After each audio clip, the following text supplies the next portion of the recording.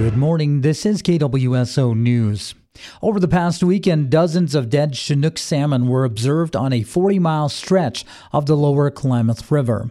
As reported by the Times-Standard, the Yurok tribe's fisheries department had determined the fish suffocated due to a pathogenic bacteria known as gill rot. Tribal fisheries staff have also noticed salmon with ick infections, a parasitic ciliate often germinated by poor water quality and temperature changes. The area where the dead fish were found, from Blake's Riffle to Wetchpeck, has warmer than average waters due to the reservoirs behind 4 dams. Due to warmer waters and flagging fish health, the Yurok tribe called for additional water to be released from the Lewiston Reservoir in Trinity County with the aim to cool down the river and reduce fish congregations. Whether the diseases will result in a massive fish kill remains unclear, but the Yurok, Hoopa Valley, and Karuk tribes are all working on solutions to diminishing fish health. 5 years after the passage of Senate Bill 13, which mandated teaching Oregon students about Native Americans, new curriculum materials are rolling out. KLCC's Brian Bull reports. K-12 educational materials are being developed by the Oregon Department of Education and the state's 9 federally recognized tribes. The Confederated Tribes of Siletz Indians are the latest to roll out their curriculum. I know when I went to school, the only Indians we ever heard about was Sitting Bull. Dolores Pigsley is the Siletz Tribal Chair. She's hopeful that by sharing her tribe's history, culture, and practices, Native youth can feel empowered and visible, while non-Indians can appreciate their indigenous neighbors more. I think it'll be a challenge to teachers to adopt the curriculum and to give it their best shot. So it's going to be important how it's taught and how it's accepted. An ODE official says all 9 sovereign tribes of Oregon are in different stages of development with their lesson plans.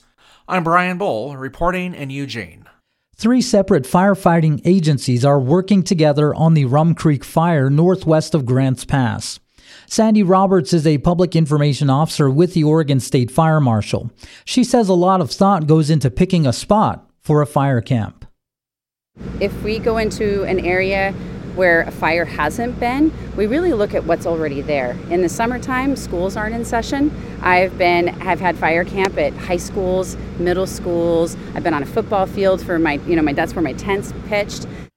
For this fire, the teams chose a plot of land that's been used as a fire camp in the past, and also because it's owned by the government. Roberts says the camp needs to be far enough away so they don't need to evacuate if the fire gets too close, but close enough so it isn't too far to drive to the front lines.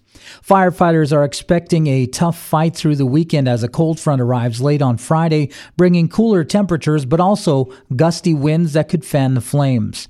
Teams are focusing on the eastern edge of the fire, which is spreading the fastest.